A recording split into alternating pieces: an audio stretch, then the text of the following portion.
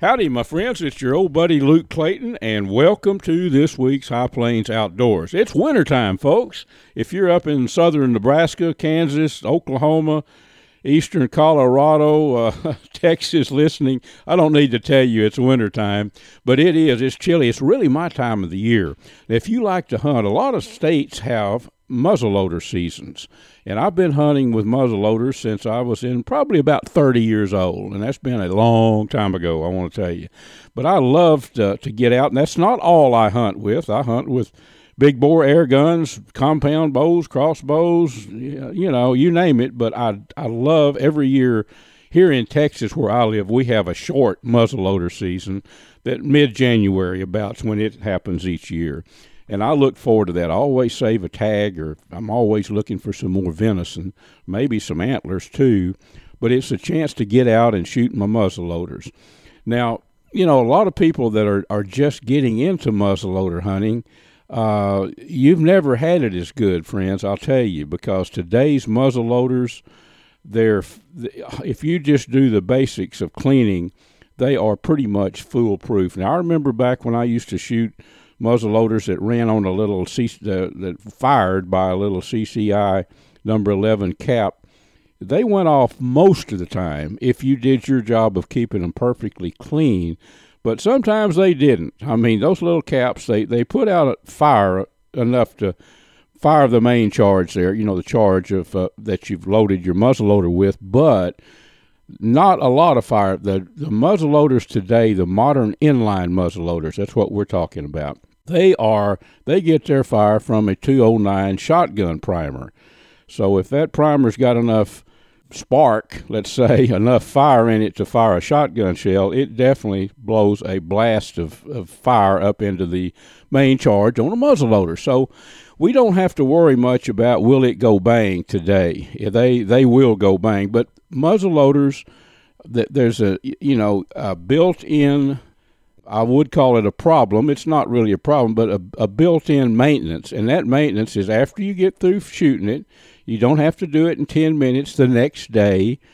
Clean that thing. Clean it thoroughly. And especially if you're going to, the last hunt of the year, really give it a good cleaning.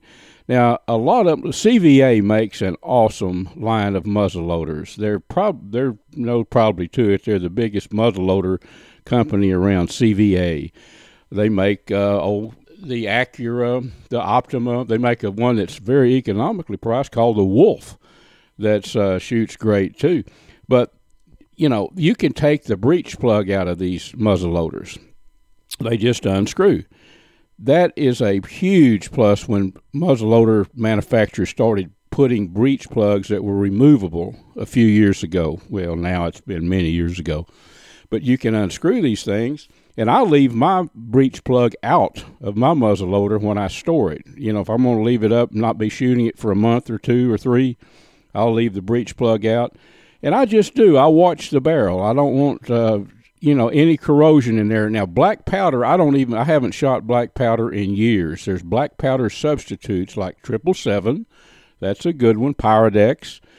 And instead of the granular powder, most of us that are serious muzzleloader hunters have went to the pellets, and you can load up to 3 50-grain pellets. That's a 150-grain charge. I don't. I mean, a lot of people do that, especially if they're shooting 200 yards. But I keep my muzzleloader shots, honestly, usually within 125 yards. I don't shoot long range a lot, but I use 100 grains. And these really good brands like the CVAs, they shoot almost like a center fire if you do your job of keeping them clean. Folks, I hope you get out there, get out in the woods and do some late season hunting. We are out of time for today's show. Do remember, catfishradio.org. Get out there with that smoke pole, get you a deer.